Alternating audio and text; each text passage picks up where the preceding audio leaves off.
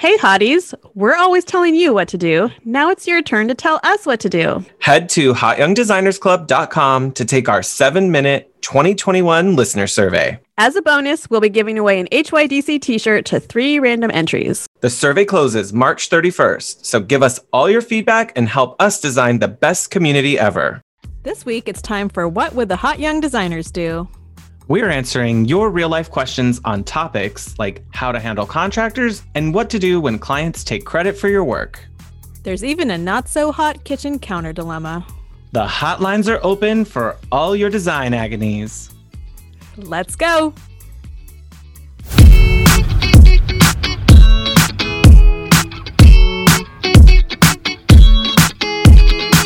Hi, I'm Rebecca of Studio Plum. And I'm Sean of Renstead Interiors. We're interior designers Turned internet friends. turned real life friends. Welcome to the Hot Young Designers Club podcast. We're not that hot. Or that young. Every week, we'll be spilling the tea on how a new generation of interior designers can run their businesses. Welcome to the club. Hey, Sean. What's up, Rebecca? You know, I can't talk right now. I'm too busy doing hot young designer shit.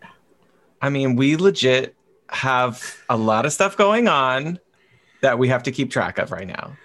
Like, our Asana is giving us all the shooting unicorns and sparkly walruses we could handle. We're definitely using a lot of functionality. So we should maybe do a quick housekeeping on everything that's going on in the world of our hot young designers. Mm-hmm. So first, our listener survey has just a few more days for you to jump in there, give us your thoughts and your guidance on where you think the show is and where it can go next and how we can help our design community more. And remember, a few of the listeners are going to be eligible to get a Hot Young Designers Club t-shirt. Yeah, but you got to fill out that survey. And what else are we working on? So we have launched our coaching sessions. This kind of is a little bit in line with what we're talking about today, but we just see so many questions on Facebook groups, and, you know, a lot of us need help in different areas of our businesses. And that's really where we're coming from with our coaching. Yeah, I don't know if I always want to rely on like a source from a Facebook group who I don't know where their background or their credibility is necessarily. I just worry about where is that coming from and then who gave them that advice? Because I see a lot of bad advice out there, especially when it comes to like legal and tax stuff. So totally. And they're not asking you questions, like they don't know anything about your business or where you've been. And yeah.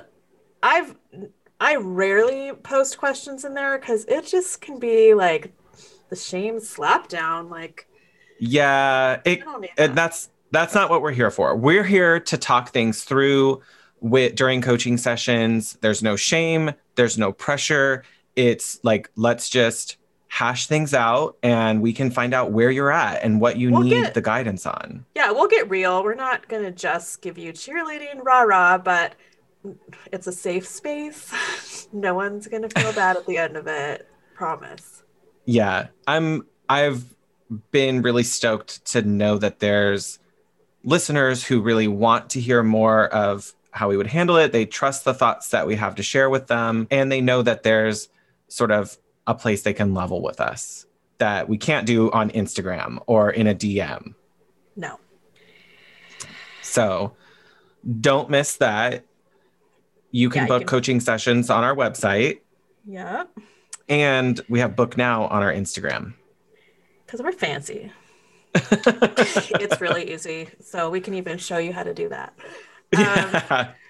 And now we can get into the show. Talk a little bit about our weeks. Our fizzies and our sizzies. Yeah. Why don't you What's start your... this week? Oh, you want me to start? You want me to go? Oh my God, you go. Oh my God. No, okay. You go. Oh, okay. Okay. Fizzle of the week. Most of the listeners have been on this journey with me, but I've recently had to start thinking about how I need to adjust my messaging and my services on my website. I think a few of you have probably followed along with this of early in the podcast. I thought, oh, I'm going to try this experiment where I list out more of what's out there so people understand what it is that we do, how I do it. And my services page on my website was kind of built around kind of like a value-based pricing model where I really want to guide people to my middle and my top tier level services. And I really don't want to spend a lot of time in services like e-design, which I call like design only. Mm-hmm. It's just not my favorite thing to do, but I have had so many tire kickers lately or value-based shoppers, which just does not fit my business model anymore. Yeah. And it's been frustrating to field so many calls around it. I've been thinking about this a lot lately too, and I'm curious what other designers in other areas are experiencing, but I just think the market is flooded with folks like who want work done on their house. Oh, completely agree.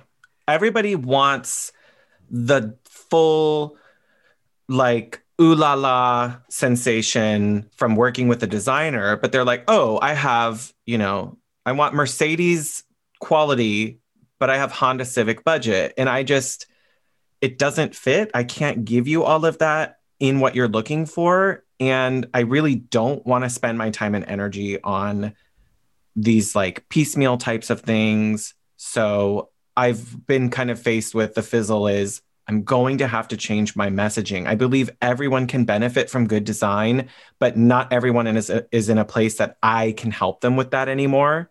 Mm-hmm. So I have to stop accepting that ownness. And the experiment was good to have. It was valuable, but my services menu is going to change. It's going to be a little bit more exclusive to the audience. Exclusive to the audience that I want to work with, because most of the projects I want to do are into more full service models that involve construction or full service decorating and furnishing and accessory projects. So I'm going to kind of move away from that, but the services will all still be built out and discussed in my investment guide that clients will get. But I do want to kind of create a little bit of a barrier. I don't know what I want to say, a qualification round where they're going to need to tell me a little bit more about the project. And then probably even before I even have a discovery call with anyone and give them the opportunity to do that, I'm going to consider whether I even invite them to a discovery call and, just screen out some projects that may not be large enough or the budget may not be where it needs to be at for me to work with it. Do you have a budget question on your initial form? The way it is now, yes, but it lets them still schedule.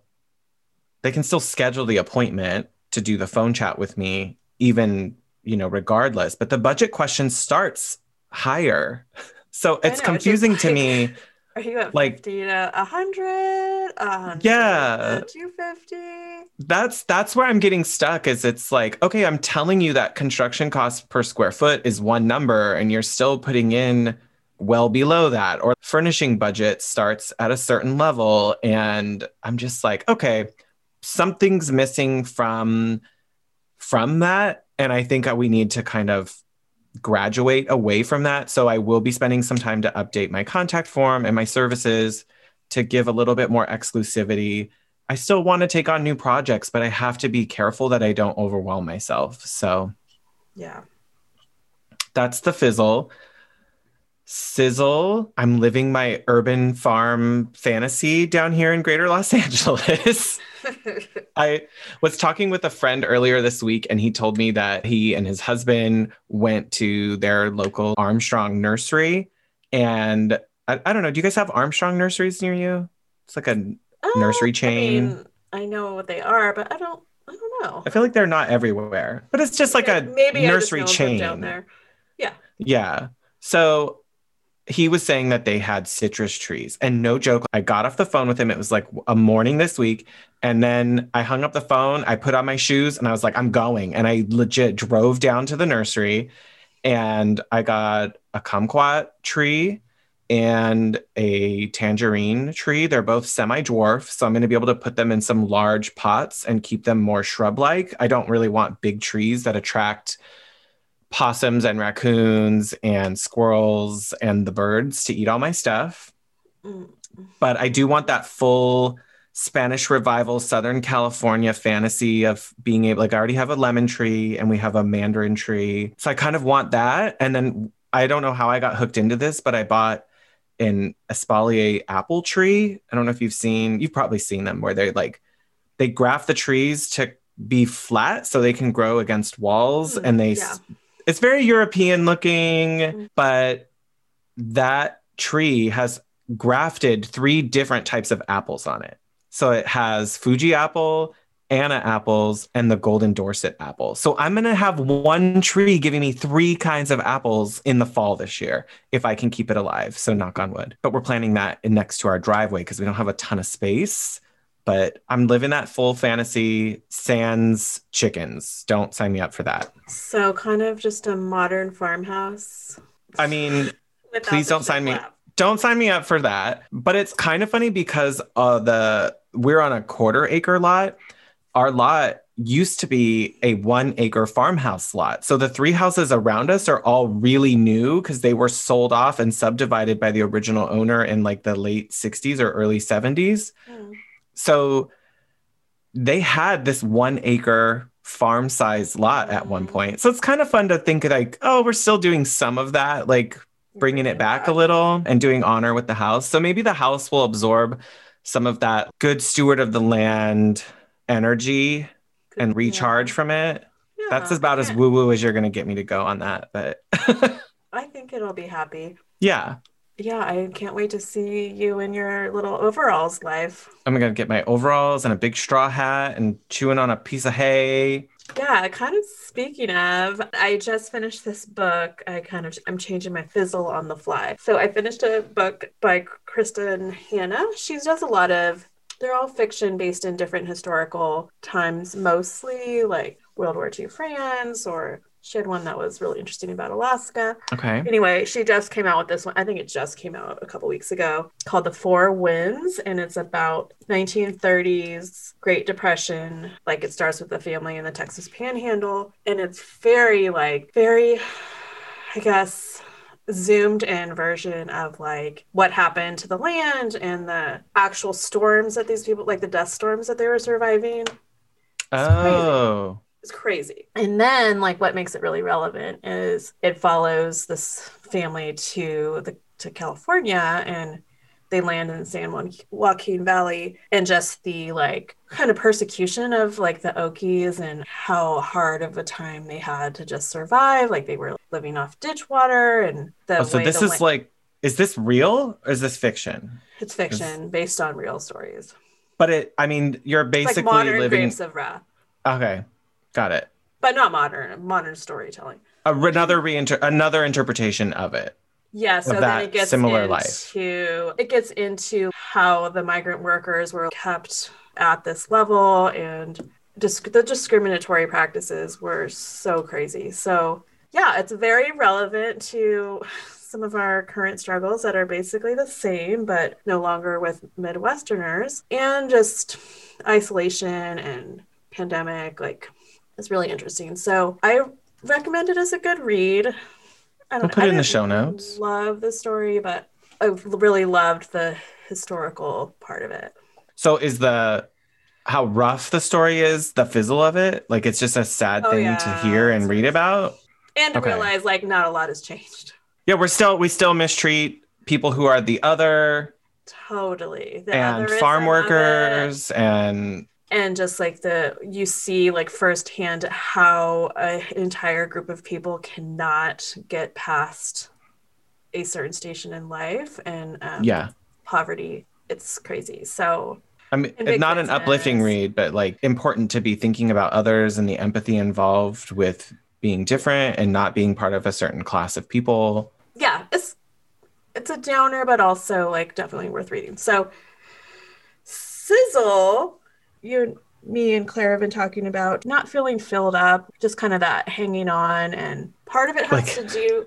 Like, hoping we're gonna like something magical is gonna change one day to the next. Like, yeah, or I don't know. I just feel like a little bit zombie. Everything's fine, but it's not great. But mhm. realizing how much of it, I guess, is the lack of filling your bucket up with people Right, and just simple stuff. I think the three of us have all admitted to feeling kind of lazy socially, even when there's things we could do. right. So I had a friend who's been in town for an extended stay to be close to family, and I just haven't been able to see her. And so we finally made a date last weekend and just sat in the backyard. It was a beautiful, like, springish day.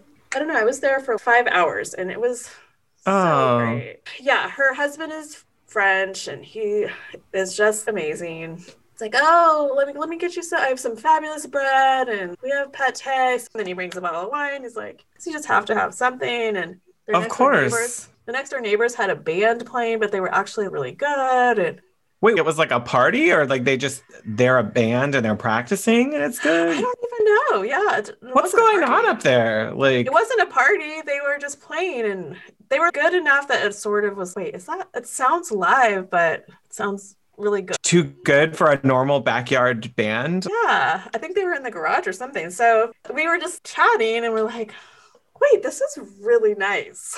Like, we had to stop ourselves and remember this feels nice.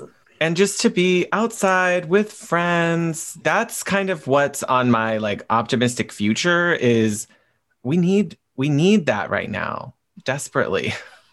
We really do. And it just felt like such a replenishment. And then the next day, I was telling you guys on Marco Polo, you, me, and Claire, and we were saying, yeah, we just need to be doing more little meetups like that. Stay safe, but just do stuff. And so then I Yeah. just randomly texted Claire. I'm like, want to do an impromptu lunch and working co-working session. So we went to this outdoor restaurant and brought our laptops.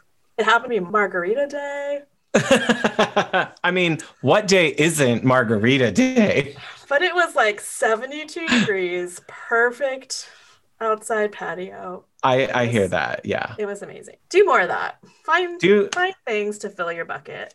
Yeah, we need to refill ourselves however we can right now, even if it's limited to how we can do it. I think we just get into well, we're just supposed to keep on going. And for our listeners who are in again, we're both in California. It's been a little rough out here. A lot of places still aren't working. So we're not refilling ourselves. I have family who are in Nashville, in Atlanta. Their experience is very different now compared to what ours is like. And yeah, they are having get togethers. Restaurants are open for indoor dining. And Mm, I'm cautiously optimistic that as more people are able to get vaccinated and all of that, that it's going to make a difference in the way that we can help refill ourselves, emotionally and for our mental health. cheers. Yeah, cheers to that. And speaking of mental health, today's episode is really built around our hotties, the listeners, and some questions that they shared with us. And this is the What Would the Hot Young Designers Do episode. Yes, we see these Facebook messages. We're in a lot of industry groups, and I tend to bite my tongue. You're very good at giving people pragmatic, clear advice. I Most of tend the to be a time. lurker. I tend to be a lurker because I feel like I can't keep my eye roll out of it. But this is going to give us a better chance to, I don't know, what would you do question answers. Yeah, I think a lot of times it's just okay, how would you handle this? The way we're looking at it is treat us like you would your design friends, or if you went to school with a group of designers and you felt like I can trust what they're going to say, how would they handle this? That's what we want to create here with our Hot Young Designers community is provide you guys a place that you can ask those things, know that you're not being judged, know that everyone goes through their struggles. I mean, Kelly Wearstler didn't start off as the Kelly Wearstler we know today, and other big designers didn't start off. Everybody has those problems they have to go through. So let's go through them together and just help each other. Let me start with the first question, and then you can tell me what you think about it. So Anne writes, help me, hot young designers. My client told me that she's going to go elsewhere for cabinets, flooring, and pretty much everything that the contractor recommended. I was the one who referred the contractor and got him the job. What should I do? Okay, so first of all, you need a better contractor relationship. And to me, this is something that me and the contractor work out in advance. Even when I'm just interviewing them as potential vendors to work with. How do you prefer to do this? Do you buy all the stuff yourself? Like, we need to get on the same page. Who's doing what? Yeah. I think that's like before the client even knows them yet. Which is like not helpful because this has already happened, but just I want to have all my vendors in a win-win relationship. I don't want them to feel like they're getting screwed out of anything, and I don't want me to, but some things it's easier for them to buy. So you have to be really clear on who's doing what. I mean, when I read this, I thought, oh, like cabinets and flooring. And I'm imagining those things. And I'm like, okay, most of the stuff I could make money off of it, but some of it, it's not worth the liability of handling it and managing it. And the contractor is technically going to have to warranty the installation of the flooring. So sometimes contractors don't want to warranty the flooring installation if they also didn't purchase it. Right. And it just depends on who you're working with. So I think that goes back to what you said about you got to know what happens first. I don't want to sell the cabinets. I know that designers make money off of those in California. There's some legality issues we get into about managing a contractor for cabinets, and it's just not worth the risk to me. But if you're able to resell cabinetry, I mean, that's also a big way cabinet makers make money. And that's a big way that contractors make money off of that relationship. So there should be something in it for them too. So to me, the problem isn't with the client because they have no idea how any of this stuff works. Yeah. The client might not even know that designers are also resellers of this. Exactly. So like all of this is, to me, vendor relationships. Like I sell flooring through a showroom that they give me a commission on it. So I don't take any of the responsibility for the warranty, but I have a good relationship with that showroom. So we have a thing worked out. So I have each of these things, like I know like my place in the world of each of these kind of material items and what I want to deal with and what I don't. Yeah, I don't want to deal with cabinets. So in this case, did you have a contract? Like, I wonder what the contract says about purchasing, and it's hard to the more detail the better, but even not even from a legal standpoint, but just like explaining to your client how this works standpoint, I say like, hey, I'm going to spec cabinets, floors, plumbing, but I'm just going to give you the specifications and you're going to buy them directly from Ferguson's or whatever. Or if the contractor wants to do it, that's fine, but just these are the specifications. And he better not go change them. That's a different problem too. Like, yeah, something weird happened here where it seems like, the contractor, the designer weren't on the same page, and then it could have been avoided and never reached the customer's point of view. And it's not great, but I think most of our advice is really focused around how do we avoid this in the future? Because it already happened here. And I think just you got to smooth it over, and maybe the contractor can work in pieces that you can be responsible for and still make something. But now that the cat's out of the bag, you can't put it back. No, not without looking weird at the client. Yeah. So it's more about preserving the client's experience at this point. And then whatever you can do, just take it as a learning moment and, update your processes and your communication so it doesn't happen in the future. Yes. And make sure you want the liability of each of these items that you're selling directly. Lord, y'all know where I stand on that. Otherwise, look for places that you can get commission back from the seller.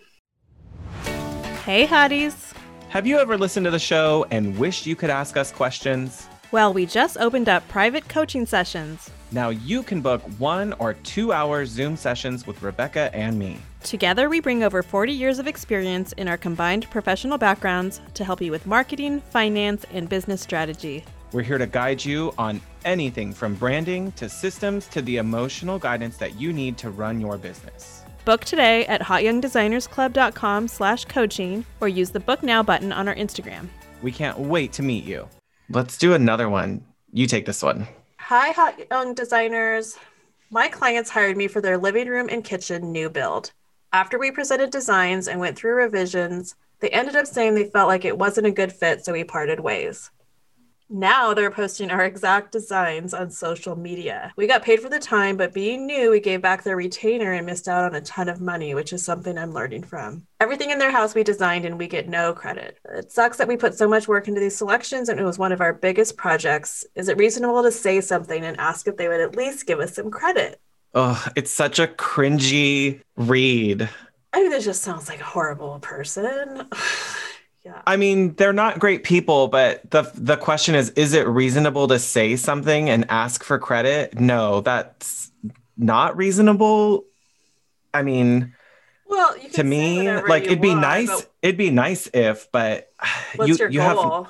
Well, yeah, and I mean, you have no grounds, unfortunately, from a legal perspective. Like you parted ways on the contract in some way, shape, or form, so that I mean, if that's their personal feed and their personal Instagram, they can say and do whatever they want.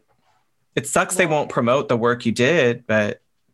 Yeah, and what are they? What would that accomplish? Like 400 people that aren't going to hire them. I mean. What would you do if you saw that? Would you comment? I mean, sometimes I could be shady. And if it was like, if I was following the client, I might be like, oh my gosh, it was such a pleasure to put this design plan for you. You really took it and ran with it. I'm so happy that you're happy. Or what, I mean, I don't know. I might troll a little bit of it, but also trolling, it's not going to get me anywhere. It might give me that one little gratification of, yeah, I showed them. But it just sucks. But also clients don't go around linking our name every time friends and family come over. Like, oh, you have to talk to Sean. You have to talk to Rebecca. You mean you don't have like a little pile of brochures by their front door? Yeah, that's just, it's not a show house. You don't want them to just yelling it out all the time. That's their lifestyle that you sold them when you sell a design. You don't own that forever. They're not walking around in a branded t-shirt. Well, this is like the intellectual property question. I mean, once it's done, it's done. They own it. It's their house and they take pictures of it and they live in it. I actually had this happen to me. I'm not going to get into major detail, but it happened not with the client, but with another designer. No. So they pretty much took the same design that you did? They ended up finishing the project, basically. Okay. Based on some things that happened. And then it's all their design, basically, they get to claim. Nice. Classy. How could you maybe avoid it? They finished the project, so in a way it was, but like the first 30% of the concept was definitely mine. So yeah. And none of that credit comes back to you. No. And I won't, whatever. I mean, that's what it is. Like that, it sucks, right? Like it sucks, but it's like, we have to move on. Like, what are you going to do about it? Like a client like that doesn't sound like they're going to ever be your biggest referrer. If they parted ways, that wasn't. Instance, it's like, I mean, I'm not shady like that, but I mean, let me see your mood board and your concept. Yeah. Because you don't freaking have them, because I do. Yeah. I think in the future for this hottie who wrote in, I would collect a much bigger non-refundable retainer. So even if you do have to part ways, at least you charge enough that you're not resentful and it paid some of your bills. And maybe you offer to clients who you think are not going to be in that right direction, something like design only, where they really can take it and walk away, and you price it so you're not bothered when they do exactly this. Because design only is really, that's the intention. They take the plan, they run with it, and they don't owe you anything. Yeah, I just take it with a big eye roll, like, okay, girl. Yeah, you designed it. Mm-hmm. Yeah. Glad I'm not dealing with you anymore. Yeah, I think that one's just kind of dust off your hands, good riddance. You don't want their project. They never were going to have this be a project in your portfolio anyway. It's just better to move on. Yeah. It's tough in what we do because we put so much of our person into it that it's hard not to take things personally, but it really is a business transaction. And it sounds like you guys parted ways in a fair way. And there's no obligation to tag you or credit you anywhere. So that's something we have to get used to, is not every project is going to be shared and referrals, and not everyone is going to love every part of the process. So being really selective about what's part of your portfolio, so that's what you attract more of, and not more clients like this. Hear, hear. All right. Okay, let's do one more. Okay, Rhiannon writes, "Hell, Pot Young designers, I recommended a quartz slab for my clients' kitchen counters and backsplash, and after it was installed, they decided they didn't like it. And I do agree that the veining is darker than we'd expected, and I don't love the final product. Technically, the client signed off on it, even though she's contesting that. How would you handle this situation? Do I leave the counters and demo the backsplash? Do I convince her to keep it? I've never had this type of situation." And she included some photos that were on that when we looked at that. I mean, this is just the worst feeling, like, as just it's in solidarity, have things just not quite turn out as like you imagined. If you don't like it and you agree with your client, in most cases, I agree that it's usually best to tell them that, because sometimes it helps relieve the pressure by leveling with them. But I mean, you have to stay focused on the solutions, which one, if you did really document the approval process, then that has to be really tight and binding, because that's what supports you. So we're just going to assume that, yeah, she did actually approve it. Like, legally, you're covered. Yeah, the issues here in the photos that were of it is that the veining is really gross looking. It's these really, like, very fake looking quartz veining, and they're not in the most attractive locations. So for our listeners, you're not seeing that, but I'm sure you can imagine you don't want these unflattering veins going up the backsplash and matching in weird locations. And I don't think that the countertop fabricator did that countertop fabricator did you wrong, girl. Like, if it's a project that otherwise you were really counting on to photograph and be, a big part of your portfolio, I think I might go with the demoing the backsplash idea. Like, just get rid of the most obvious parts of the slab and do some tile or something instead. Yes, that's that vertical surface that's going to be the thing you see the most, because if that's not going to be the focal point you want, it is the focal point. Yeah, I think maybe get the countertop fabricators, since they're the ones who really messed up here, to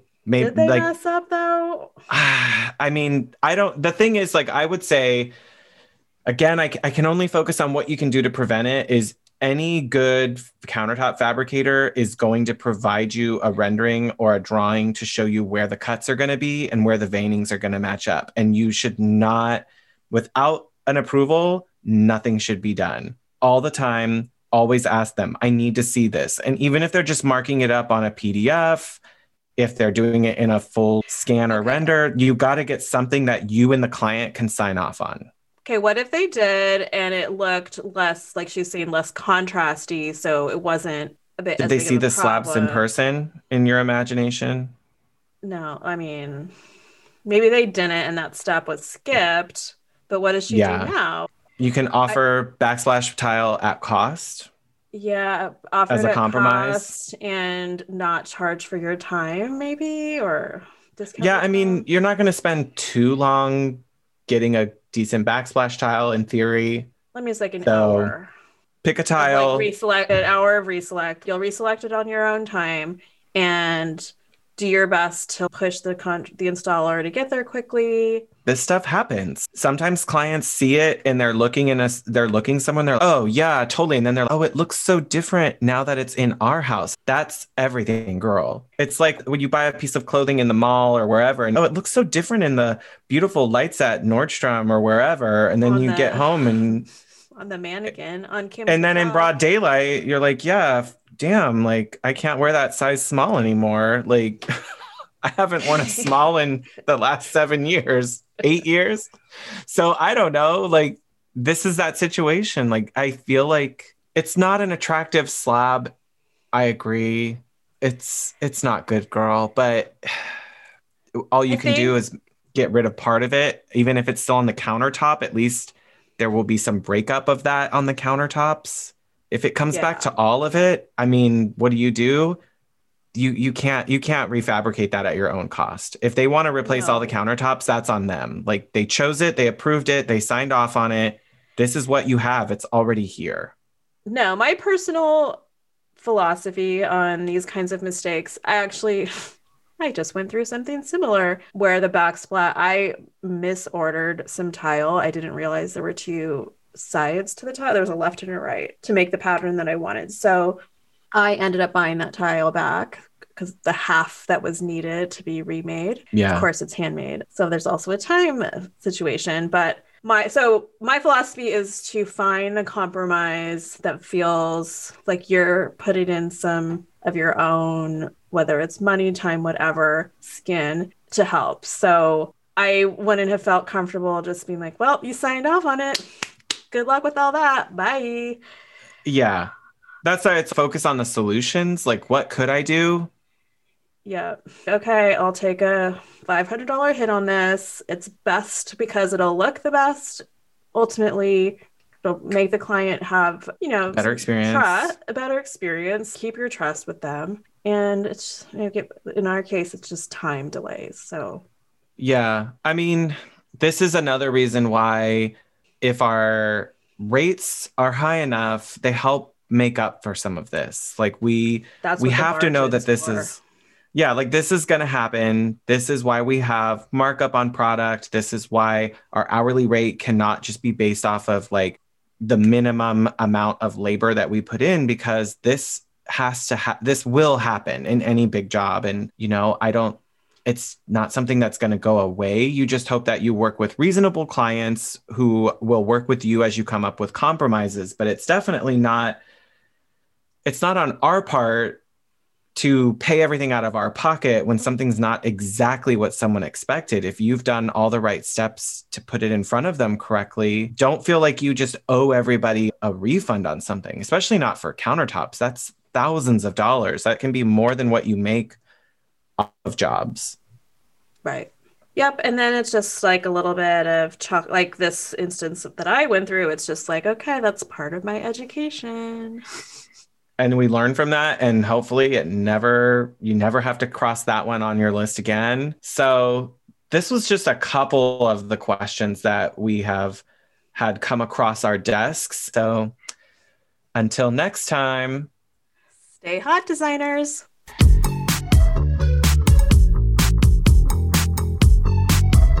Thanks for joining this meeting of the Hot Young Designers Club podcast.